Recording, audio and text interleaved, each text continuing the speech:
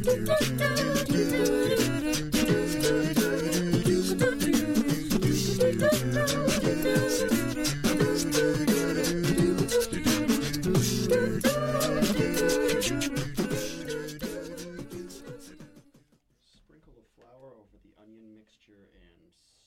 we are on air. Just learning how to make cheesy French onion soup. Welcome to the Arts Report on CITR 101.9 FM. My name is Christine Kim, and I'm Jake Clark. Howdy. We are your hosts for today. Today is November the 30th, and unlike most shows that I host for the Arts Report, this is a live broadcast. It's alive! From the University of British Columbia, Vancouver campus on unceded Musqueam territory. Thank you so much for joining us today. For today's afternoon, we will be talking about reviews for two different productions, Enchanting China and Avenue Q. Then we will be doing something special, not normally done on the Arts Report. I will be giving an overview of all the shows the Arts Report is covering between now and Christmas. Every single one of them, and let me tell you, it's quite a lot, but the reason for doing this is to give you, our listeners, an overview of obviously some of the best holiday performances happening in the city, and also because we want our weekly Arts Report listeners to come find us. If you are going to be attending any one of the 5 shows we announced today, please do be sure to take a picture of yourself at that event, tag us, the Arts Report, CITR, and you could win a chance to be present here at the studio, CITR station, for our very last Arts Report show of the 2016 year. That's right. The Arts Report will be hosting its very last show of 2016 on December the 14th. Ashley and I will be back on January the 11th. So that's a total of about 3 shows absent. I know, quite sad. So really, our next week is going to be our penultimate show before we say hi again to you in the new year. And I'm going to be giving our beloved listeners a chance to come sit in on the very last Arts Report show of the year by just asking you to follow us. And if you're already curious about the 5 shows that the Arts Report is going to be covering between now and Christmas, stay tuned because we'll be announcing that later on. But for right now, we're going to get started by doing reviews of 2 productions the Arts Report attended last week and this. The first one is going to be Enchanting China. Now, I was not at Enchanting China, so I guess my role here is the Inquisitor. What was Enchanting China about? Well, Enchanting China, thank you for asking, is a performance by mainly the China Broadcasting Chinese Orchestra. It featured a host of guests such as the Vancouver Chamber Choir, Ottawa Back Choir, musical artists Sir Eli, Gong Lina, and a host of other talented individuals whose names I will not attempt to butcher. So this program featured a myriad of different Chinese folk numbers. That was the whole kind of premise. It's a night of celebration of Chinese folk music. And I personally had never really sat down to hear the classics of Chinese folk music. So almost like the Great Chinese Songbook, as it were. And really, almost every single one of them stood out to me because I had never heard this kind of music.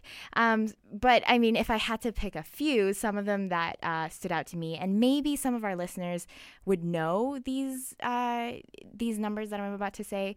Some of them was Yalu, Lift Your Veil, Peacock Flying Over, Upset, and Jasmine Flower. Do any of those ring a bell to you, Not Jake? At all, but in terms of Chinese folk music, I think I'm willing to admit that that's not quite my area of expertise. I am curious about it, though. What did it sound like? What was the lead instruments there? Were the lead instruments there? Well, Yalu and the Xinjiang folk song Lift Your Veil was sung by Sir Eli. And this singer particularly won the Bronze Award of Pop Singing at the 14th CCTV Young Singers Concert, as well as the first prize for pop singing at the Harbin Musical Festival in 2016. CCTV? Yes, CCTV. Huh. Does that? I don't know what that is. It is a contest. Closed circuit television. No. It is. I believe it's a contest by the one of the Chinese broadcasting. Okay. One of the Chinese broadcasting. Closed circuit television. Probably, yes.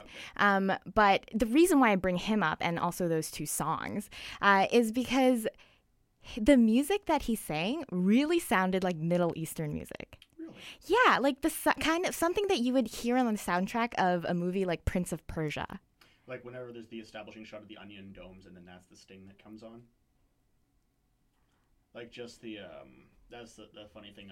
Whenever there's like a scene in the Middle East in a movie, it's like shot of something very distinctive, like onion domes in Turkey, or and then that sort of like I think it's zither music. It might be. I'm not exactly certain what the lead instrument is, but you know the sound, like that sort of high, sort of wavering music, and I'm like, good music, Sting movie. I thought we were in Strasbourg for a second. Oh yeah, no, I totally get you. And that just really surprised me because I'm not saying that all. Powerful.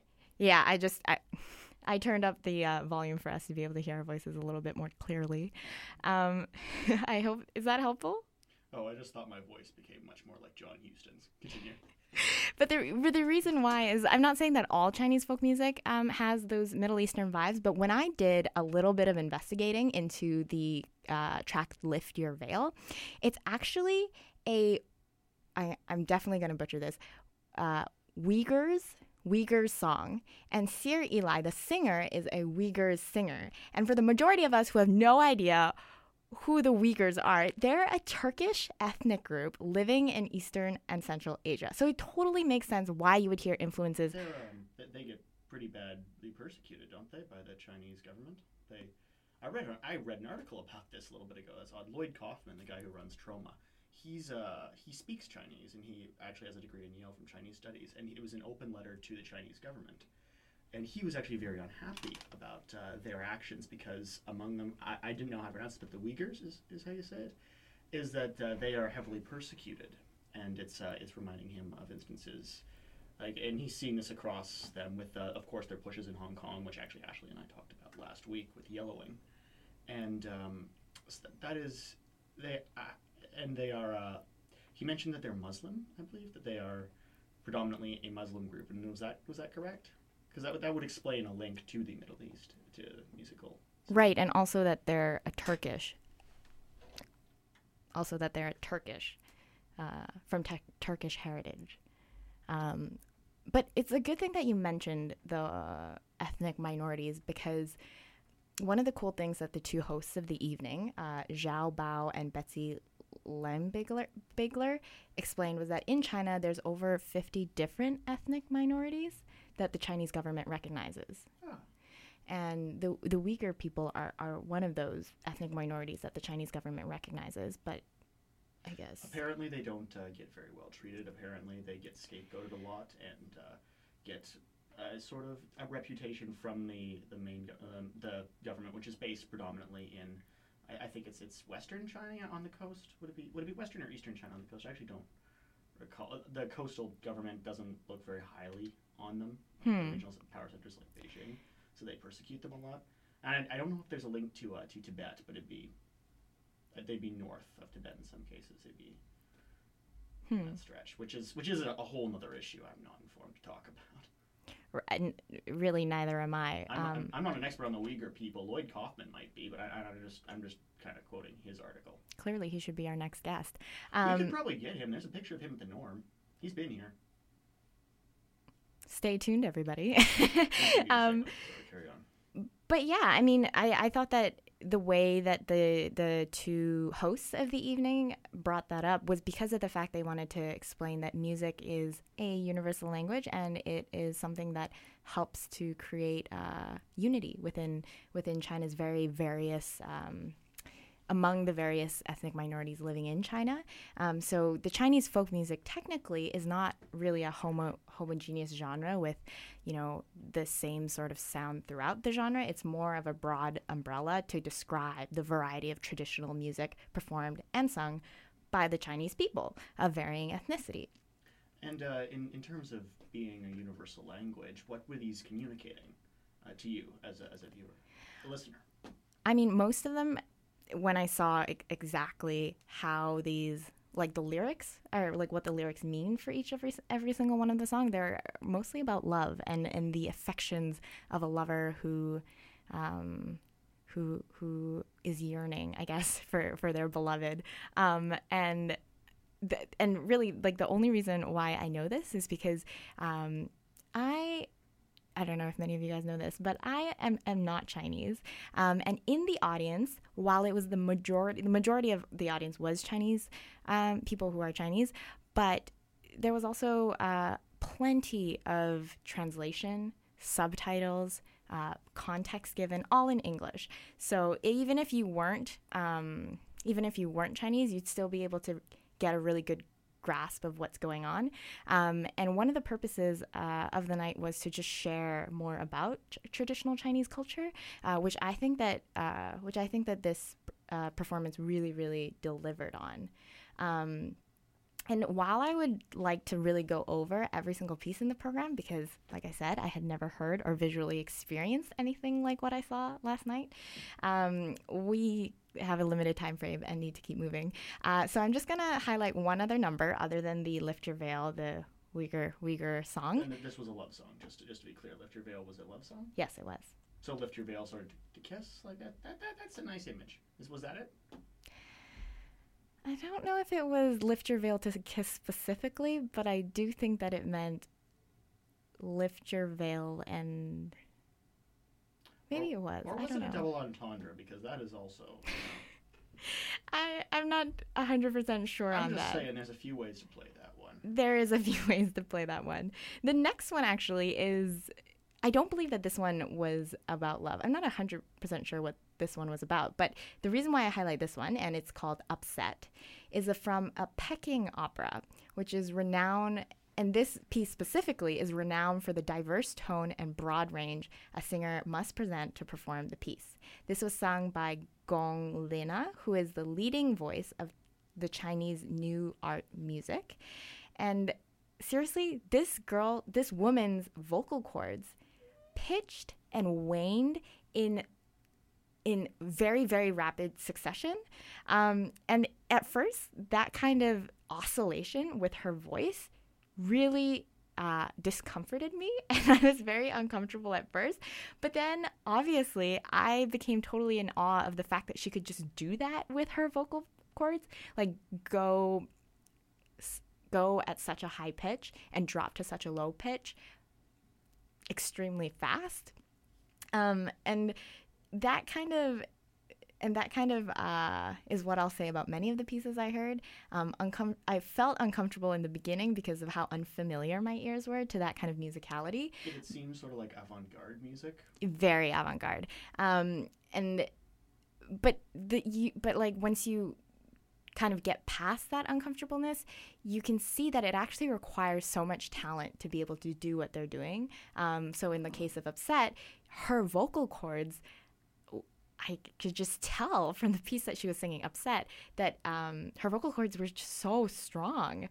And so I really wanted to share a little bit of what I experienced last night, so a taste of Chinese folk music, and I really wanted to play Upset because it's very distinct, but I actually couldn't find a copy of the music, so I'm going to actually be playing a different Chinese folk music piece. What's this one called? It's called Jasmine Flower. Ooh, terrific. Yeah, so I'm going to be... variety of tea at home, actually.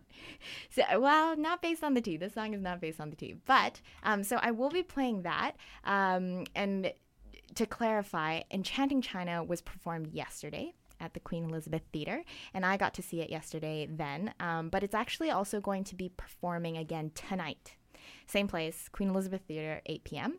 And the entire troupe is off to Toronto, actually, to perform at the Sony Centre for the Performing Arts on December the 2nd and December the 3rd. Oh, goodness, it's a good venue. Yeah, so they're touring the country. But obviously for the majority of us who is not going to be able to attend the performance, here is a little taste of Chinese folk music. This is Jasmine Flower.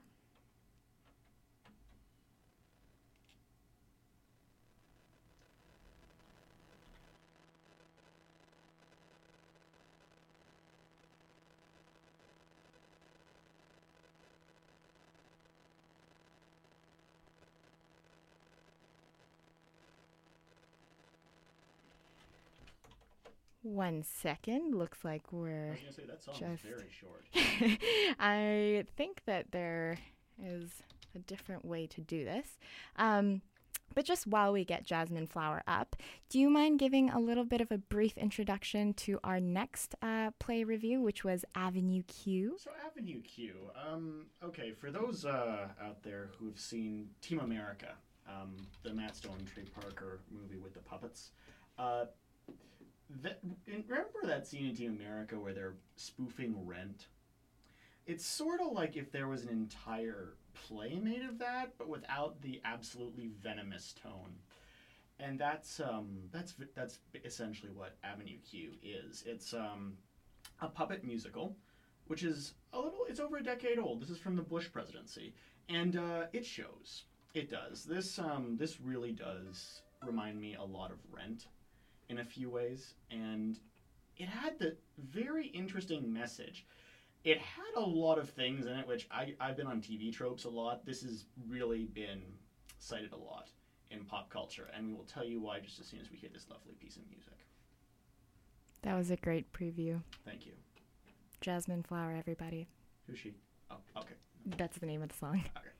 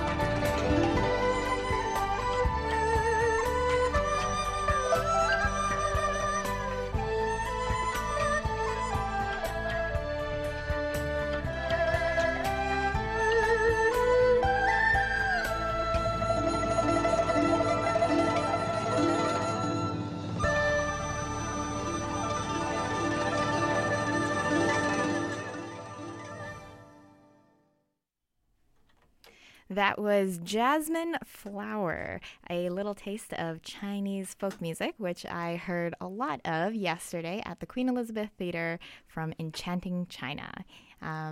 But like Jake was saying right before we played Jasmine Flower, the Arts Report not only went to go see Enchanting China, but we also went to go see Avenue Q. Yeah, and as elegant and light as that was, Avenue Q was a bit different in tone, let's say that one. How would you characterize the tone of Avenue Q before we start off? I would say it was like a dark comedy. Yeah, that fits. Like, I really think that the titles for the musical numbers can speak for themselves, including What Do You Do with a BA in English? I was really hoping they were going to answer that because I'm in English. They did not. It Sucks to Be Me. If You Were Gay. Everyone's a Little Bit Racist. The Internet is for Porn. I'm Not Wearing Underwear Today. You Can Be As Loud as the Hell You Want, parentheses, when you're making love. My Girlfriend Who Lives in Canada. A reprise of It Sucks to Be Me. The More You Love Someone. That's in the title. Schadenfreude. I Wish I Could Go Back to College. Oh, I got a bet on that one. School for Monsters. There's and another reprise of What Do You Do with the BA in English, among others. Yeah, this is pretty entertaining. Which number was your favorite? Oh, honestly, I think my personal favorite one was What Do You Do? No, I honestly think If You Were Gay was pretty funny. I concur. That was so. Some of the characters in this include Princeton, who's sort of the protagonist. Would you say he's the protagonist? Oh yeah, definitely. Yeah, he's the guy who gets a BA in English and has no idea what to do with it. Very original character device there. And he moves to the Avenue Q, and actually he started Avenue A, but the prices were a bit much, so Avenue Q is what he can afford. Vancouver doesn't even make it past. He doesn't make it past M. So he has these neighbors. Kate Monster, who is an elementary school teacher who has a crush on him. His landlord is Gary Coleman, just literally Gary, not Gary Coleman himself playing this character because Gary Coleman's dead, but Gary Coleman as a character is his landlord. His neighbors are well, for one thing, there's Rod and Nikki, who are roommates. And Nikki's it's an odd couple situation, and that's the time when If You Were Gay comes up. Because Rod is, his closet's made of plexiglass. It's, I'd say it's quite visible that he is just stereotypically, like so they come in on him, his favorite book is Broadway musicals of the 1940s. They're telegraphing it pretty hard. But the thing is, he's a stockbroker and a Republican. So he asks the other neighbor, and I can't remember who. One of the neighbors is Brian, and his wife is a counselor. And what was her name? The character's name? I liked her a lot. She was a lot of fun. Oh, Christmas Eve. Oh, that's fitting. Yeah, her name is Christmas Eve, and Rod goes to her. He asks for advice, and she tells him, "Don't worry about it. Gay people, don't worry about coming out. Gay people have made many contributions to the arts and culture and what have you." And he says, "But the gay friend I have is a stockbroker and a Republican." She's like, "Okay, no, stay in the closet. Tell him to stay in the closet, never come out." And he's like, "Okay." Well, that wasn't helpful. Yeah, no, and that's where the girlfriend in Canada comes in, is his attempts to prove that he's straight. And I actually heard this line before, I didn't know where, is her name is Alberta, she lives in Vancouver, and he just goes on this tirade that is very patently untrue about having a girlfriend in Canada. That's his story. Would you say that the play at the very end left you depressed? Oh, the ending of this play. It's hard to explain the ending of this without explaining what is sort of leads up to it, though. That's true. Spoiler alert, everybody. So the plot, if there really is one, is Princeton wants to find his purpose. An emphasis on if there is a plot. If there is one, because I wouldn't call this necessarily nihilistic, but it's definitely absurdist in that he really seems deluded when he's talking about it. He seems very naive. And eventually, he realizes by giving to a homeless person that his purpose, such as he sees it, is philanthropy because it feels good to give to homeless people. Which, it's a very cynical musical number where they realize that. So his charity, the purpose he wants to charitably accomplish, is getting Kate Monster her own school for monsters. The funny thing is, when they introduce that, it's because there's prejudice against monsters. But that leads into the number everyone's a little bit racist, which, okay, that was a little questionable, but I could see where what they were aiming at with that one, a little bit. That one is probably the most questionable number in the entire show. I would have to agree with that. But like the School for Monsters idea, it comes off because there's another monster named Trekkie Monster, who is my favorite character in the show. He sounds like Tom Waits with acute laryngitis, which is just really Tom Waits normally. And he is the one who leads the song "The Internet Is for Porn," which is actually Kate Monster starts off by asking what she can teach her students about, and she comes onto the internet. And all the wonderful uses of the internet other than for porn. To which he adds, "for porn" at the that end. That was a great impression. I can do a great impression of him. That's actually what Trekkie Monster sounds like. And that character is the dirty Cookie Monster, is what he looks and acts like almost exactly. He's a shut-in who, he's probably requires a lot of hydration. You know what I mean? You know what I'm saying? He's running a deficit. That's of some disgusting. Fluid. I could go on. I could go on for this a lot. I listened to a lot of Primus, so I have a lot of ways to spin this one. So that he's sort of a minor character, but he does come up later. And Kate is the only one who really has a purpose, like a straightforward understanding of what she wants to do. The rest of them don't really have an arc so much. Other characters don't. Like Rod comes out in the end, which is okay. He does have an arc actually. He does have a story, but Gary Coleman doesn't. Brian and Christmas don't really. No, I found that funny though because she just yells at he's a caterer who wants to be a comedian, and she just yells at him to get a job. He's like, okay, I believe it. I believe it. She was pretty the actress who played her, Kimmy Choi, could really project, so that came across well. I would be remiss though if I didn't mention the voice of Trekkie was Scott Bellis, who I remembered from last year because he was Lucius O'Trigger in The Rivals. And The Rivals is one of my favorite plays that I saw last year. It was a really good play. And Lucius O'Trigger in the Rivals was portrayed as this cartoonish American character. Like he had an accent like this, sort of a cross between Foghorn Leghorn and George W. Bush. And his accent, he sounds nothing like that, but he does these voices for Nikki, for Trekkie Monster, for one of the Bad Idea Bears, who are a pair of bears who show up to make people do bad ideas. Actually, one of the funniest jokes in the movie, which was a really dark joke. I think they were my favorite characters of Avenue Q, the Bad News Bears. They were the Bad Idea Bears. Bad Idea Bears. Yes, there was no Walter Matthau in this one, although that would have been funny. But they would show up as sort of like angel devil on your shoulder, except they both give bad advice. And they show up, I think, last in the movie at the second act reprise of It Sucks to Be Me when Princeton is really depressed and they give him a noose. And they really cheerily sort of tell him that hanging himself is an option. But they only gave him the noose after a whole bunch of extraneous, not very serious suggestions. Maybe you should do this, maybe you should do this. And then all of a sudden, maybe you should just hang yourself. Maybe you should just hang yourself. That's... whoa, I think I said this to you. That escalated quickly. But that was the hilarity of it. Anchorman. I thought that joke, that one got me. I laughed at that one. I felt a little bad about that, but I laughed at that one. I thought it was funny. And they sort of just, they encourage him and Kate to get really hammered and have a one-night stand earlier, which I'm not sure how bad of an idea that was, considering that does kind of consolidate their arcs later in the movie.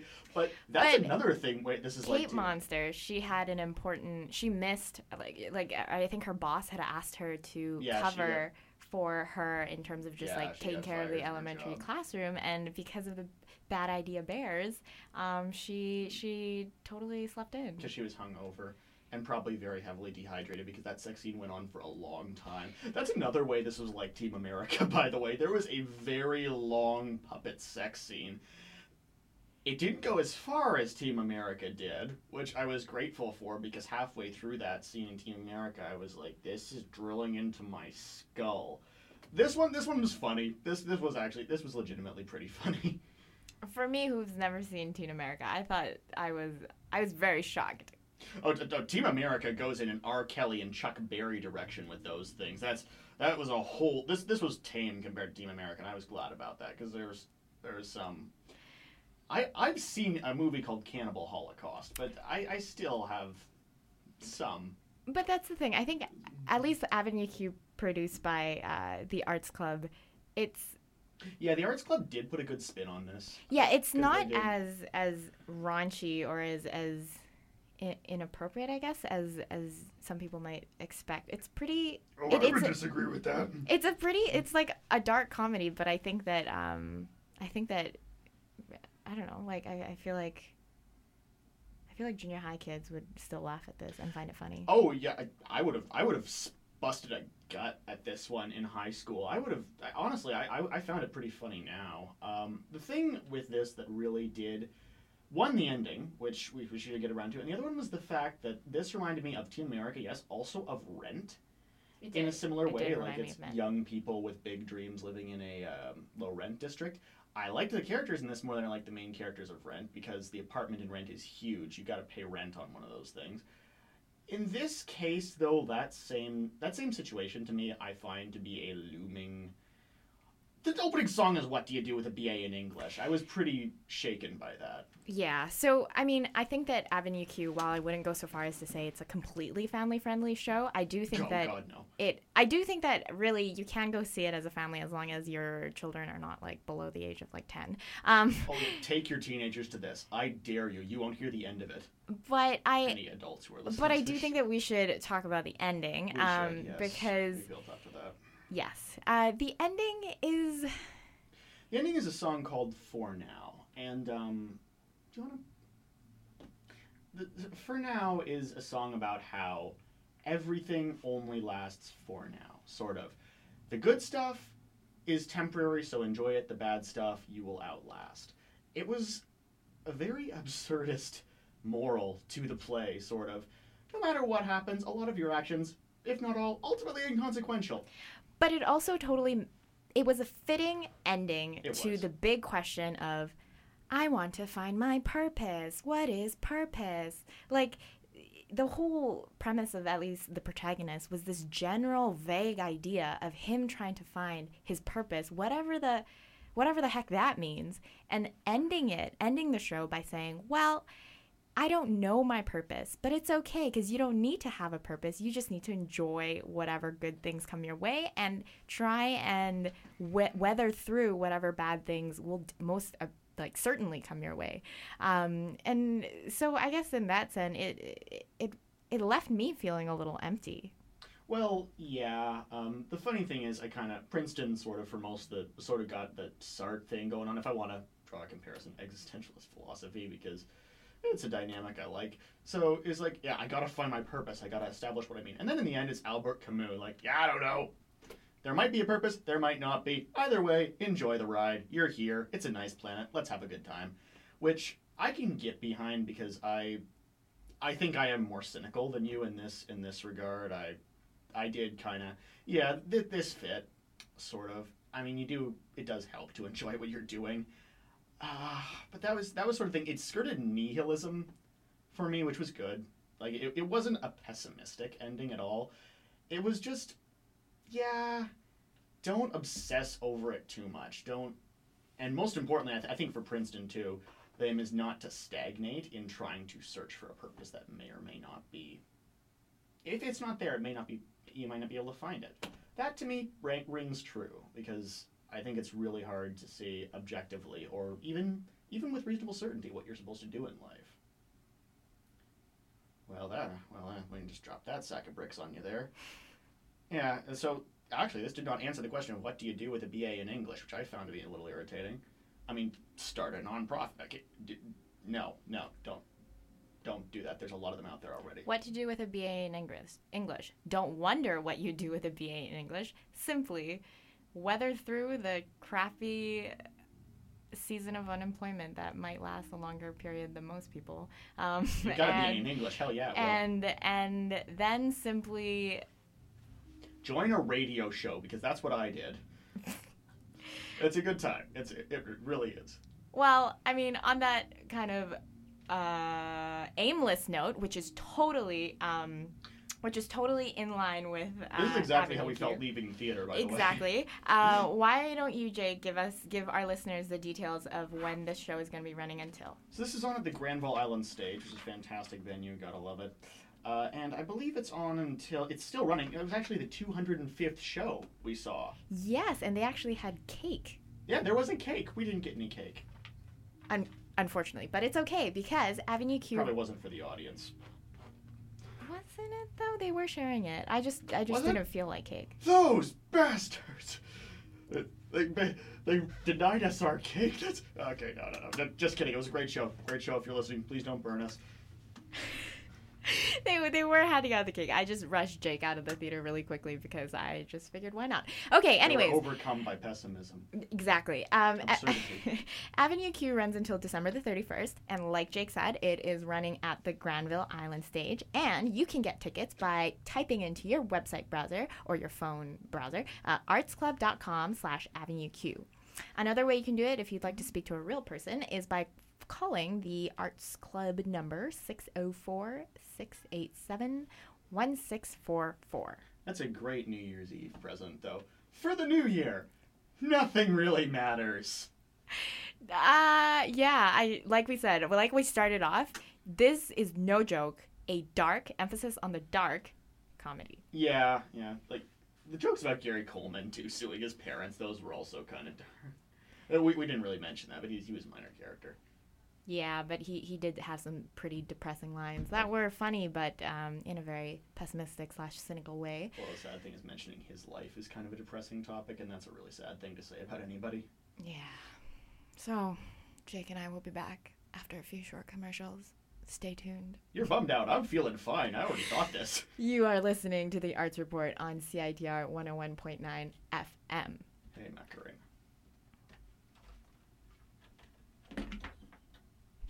Hi, you're listening to CITR. My name is Paula, and this is Pride Facts. I'm talking about legislative discrimination against LGBTQ plus people around the world. 73 countries criminalize same-sex activity through legislation. The terminology in the corresponding laws ranges from indecency, buggery, and immorality to against nature. Penalties can be as severe as life imprisonment. So-called propaganda and morality laws that target freedom of expression related to sexual orientation apply to 17 states. The most striking fact might be that in 10 countries around the world, homosexuality carries the death penalty. In contrast, 76 countries and 85 entities have anti-discriminatory laws that protect people of any sexual orientation. All this information is derived from a paper called State-Sponsored Homophobia 2016, a world survey of sexual orientation laws, criminalization, protection, and recognition. Get educated. Happy Pride, everyone. Are you interested in Indigenous issues? Are you down with decolonization? Do you have something to say? Or have a topic to share? We have just the thing. Join UBC's first ever Indigenous Radio Collective. We're a team of Indigenous and non-Indigenous people. I'm Niska from my mother. From the Tahltan Territory? I'm a settler from Washington State. I'm from the Qualicum and Musqueam First Nations. I am Quichua Indigenous from Saraguro, Ecuador. We broadcast from the traditional, ancestral, and unceded land of the Hunkaminam-speaking Musqueam people. Whatever you want to talk about, we're into it.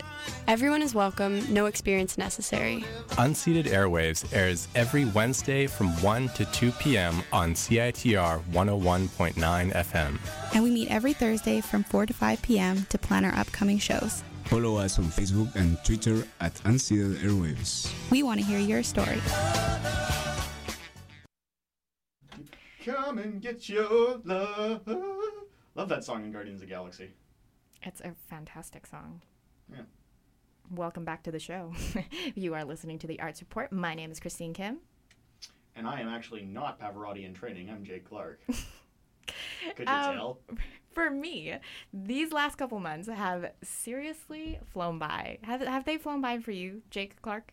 For me, well, when you look at anything in retrospect, it seems to go faster than it does. That's a good point. It's just, it's a bit of perspective. I drink coffee so my dreams go faster sometimes, like the Indy 500, right before I go to sleep.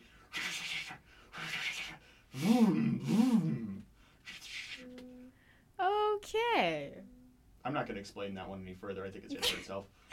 I was seriously thinking it was only yesterday that I was prepping for Fringe Festival, and we were actually just talking about in the break the Fringe Festival, and yet here I am now about to give you guys the rundown of Push Festival 2017. That's right, the showcase of live performing arts by artists from all over the globe, which will be happening from January the 16th to February 5th.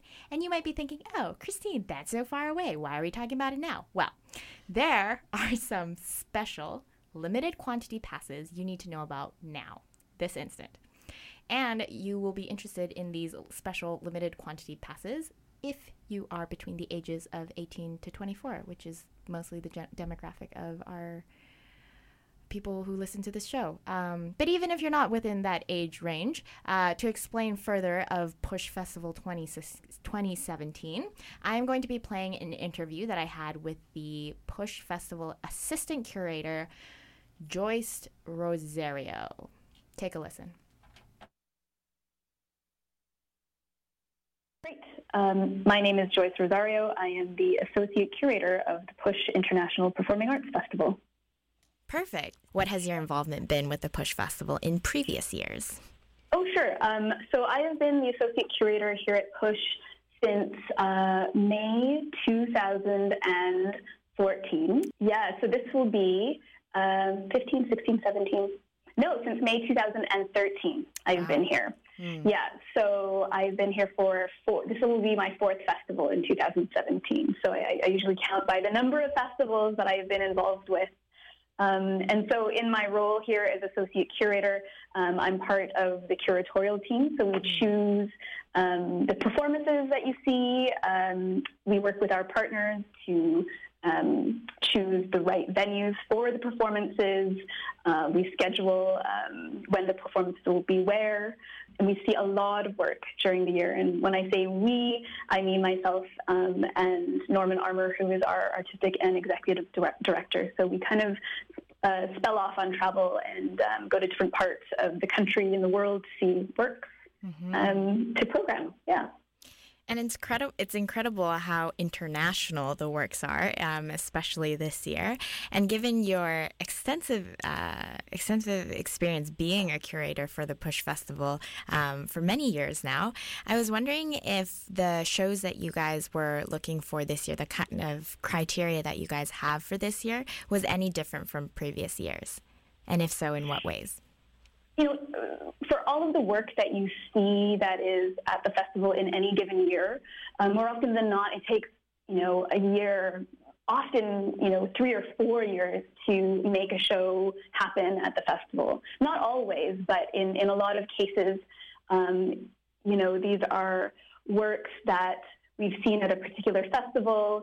We've stayed in touch with the artist over many years. Maybe the show that we're presenting is not that first show that we originally saw by that particular artist, but it's something that they're currently working on. And because it's live performance, because we're dealing with humans and schedules and flights and hotel rooms, it's not as simple a proposition as, say, hanging a painting on the wall. There's a lot of logistical considerations. And so, we're constantly looking at work that we want to bring to Vancouver. And often when we see a pattern emerging, it's after we've kind of done our first draft of what a program could potentially look like. And we notice, for example, maybe in a given year, there's a lot of works that deal with solo performance, or in another year, like this year, there's a lot of work that deals with the adaptation of existing works. For example, like with Macbeth that we have with the Vancouver Opera. So it's not necessarily that we go into a particular year with a specific theme or idea that we're looking to program towards. It's more like we kind of stay on the pulse of trends that are happening prominent artists in the world repertoire. And out of that, we kind of notice patterns, or that's how I've experienced it, anyways.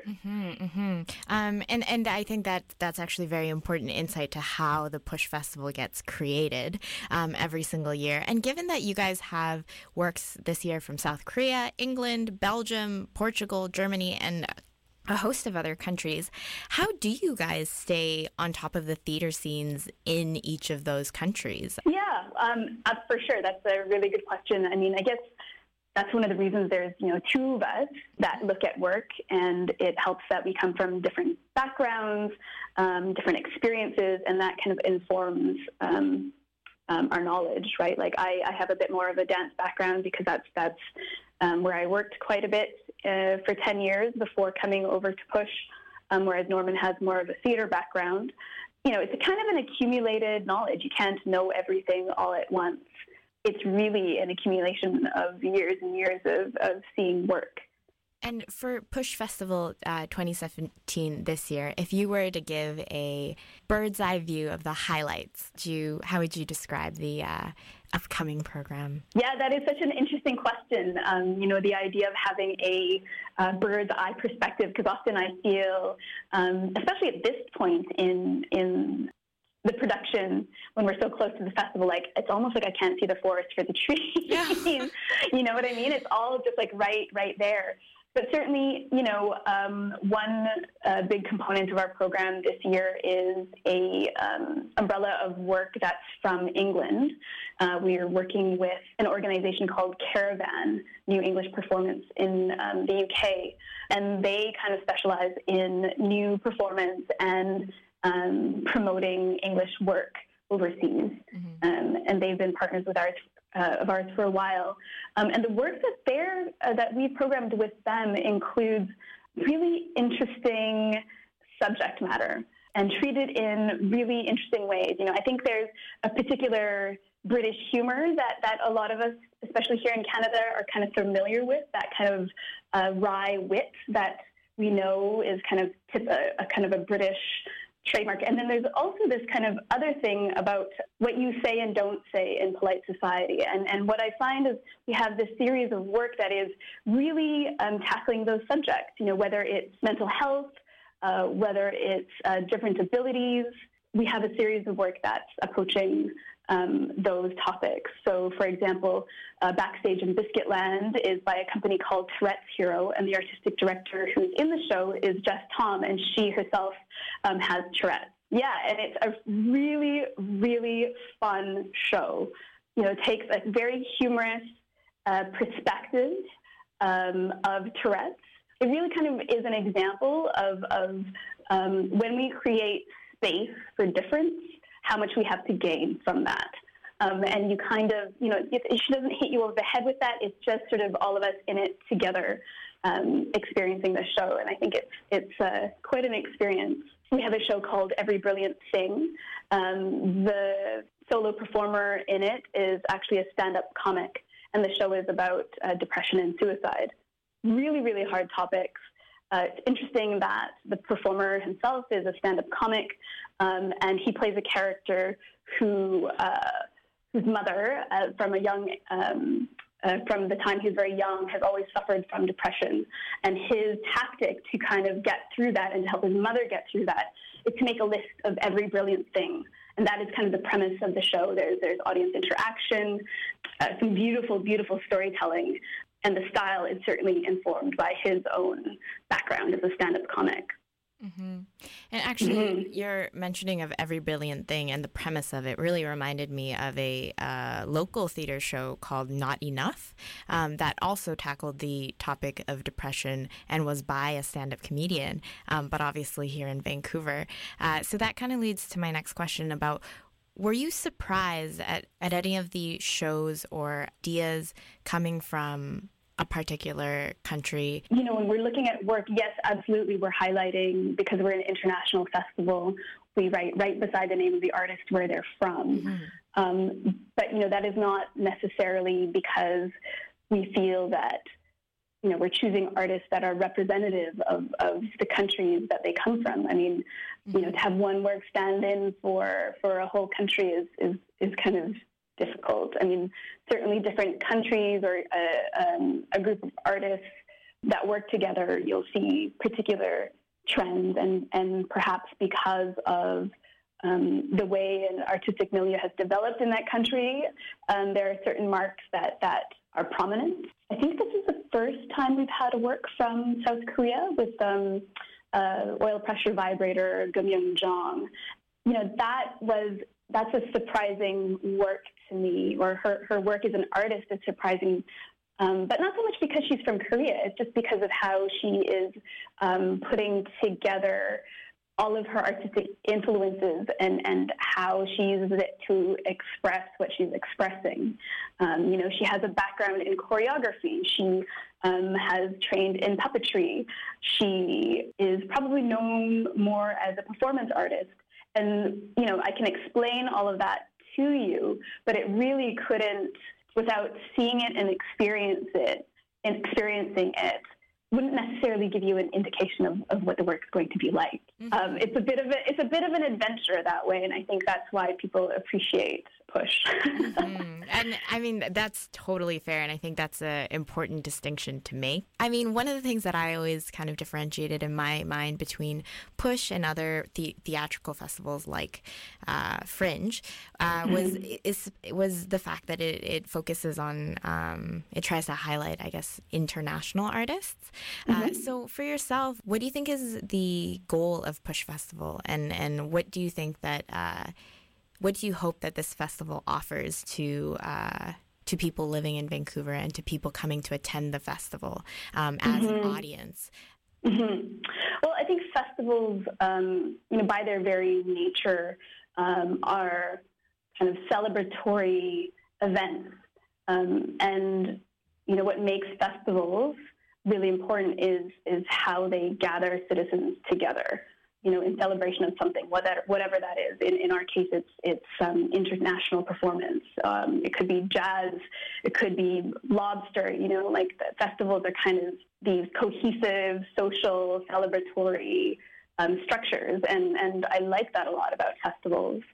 I like to think I'm doing as a curator, and in terms of my relationship to my fellow citizens of Vancouver, is I'm really wanting to cultivate people's curiosity. You know, their curiosity to kind of encounter something different, to encounter performances that they may not be familiar with. You know, I love the idea that because we're a multidisciplinary festival, we bring together audiences that maybe at other parts of the year consider themselves mostly dance audiences, but maybe because they've seen dance at Push, they'll go and kind of venture into something more theatrical. And I like that kind of mashing up of audiences, and I think there's value in that. I think, you know, that act of being open to difference is really important right now, and I think theater does that. Attending performance does that. Coming together in a darkened room to watch a performance together I think it's kind of a powerful act. Mm-hmm. And thank you so much, Joyce, for taking the time to speak with me and the Arts Report just generally about Push Festival this year. And would you mind giving us again the details of Push Festival 2017, as well as how people can find out more? Well, Push Festival 2017 takes place January 16th to February 5th, 2017, at venues all across Vancouver. For any information about tickets, about shows, about passes, to read our blog, you can go to our website, pushfestival.ca. We have an amazing youth pass available at the moment, which is available to youth between the ages of 16 and 24, I believe. And it's $20 to access 4 shows that you can book in advance. So I think that's my special plug for campus radio. That's a great deal. Yeah, no, it's amazing. And they're kind of in limited quantities. So at Fest, we've always known that price barrier is the biggest one for young people.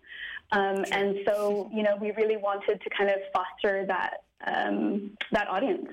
And I think the kind of work that we do that's a bit experimental, that's adventurous, that's in your face, that's challenging.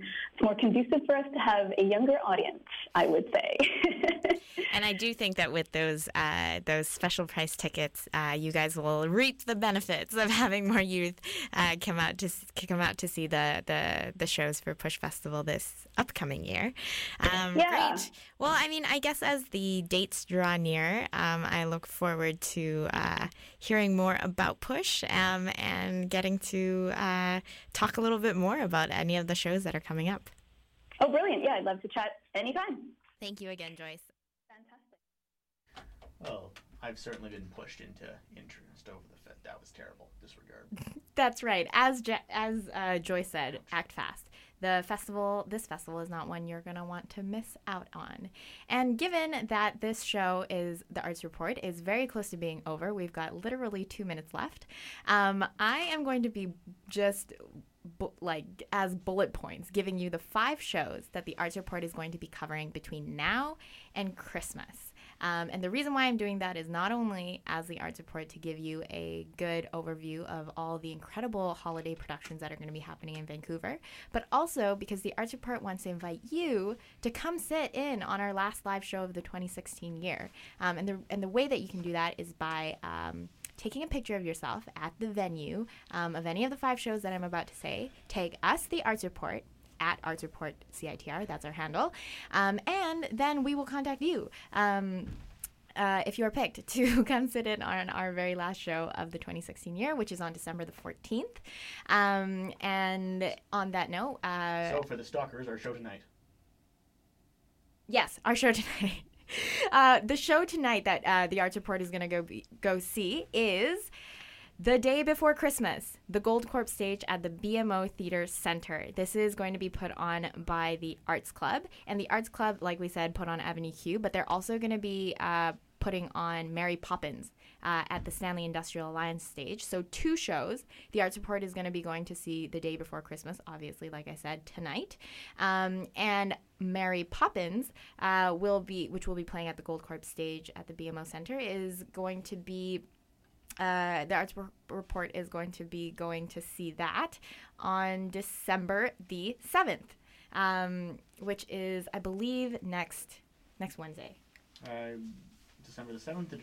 I'm very terrible at math. Not important. The other... we all got smartphones, find it. The other 3 performances that the Arts Report is going to go see is number 1, an event very close to home on the UBC Vancouver campus, Cocktails and Carols at the Robert H. Lee Alumni Center. Yes. From 4 to 6:30, there's going to be a host of different activities going on to get you into the holiday spirit. There's going to be seasonal drinks handed out by Loaf Cafe. Holiday spirits, if you will. The UBC Acapella Group, as well as a Christmas tree competition. So, tickets, this is an entirely free event, and you can reserve yourself a ticket by going to tickets.ubc.ca, typing in Cocktails and Carols, and you can come have a fabulous afternoon with the Arts Report and many other people who are going to be at the event. Now, the other 2 is Theater Obscura, presented by Jacob Marley's Christmas Carol. We've already covered this on the Arts Report, so if you don't know anything about this, go to our Mixcloud account and check out the interview that we had with the director, Guy Facon, and actress Beth Gunderson. The last one is Good Noise Vancouver Gospel Choir's Christmas concert, Something to Treasure. It's going to be happening at the Christchurch Cathedral on December the 9th as well as the 10th.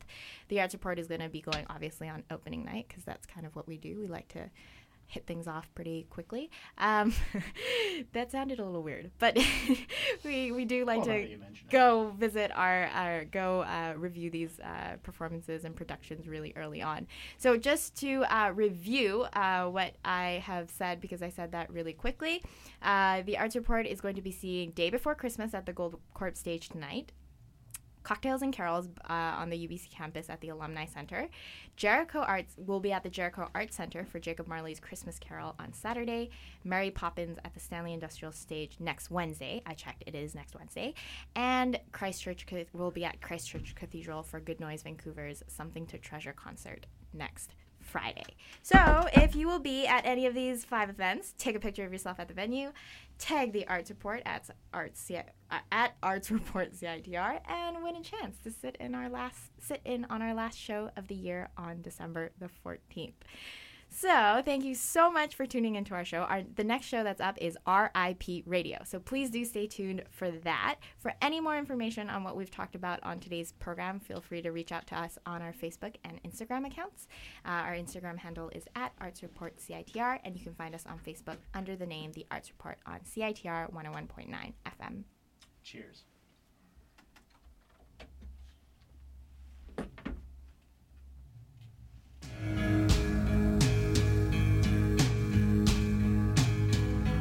On Friday, December 2nd, Spruce Trap will release their debut full-length album, The Wise Prefer to Perish, through Big Smoke and Eagle Time Records.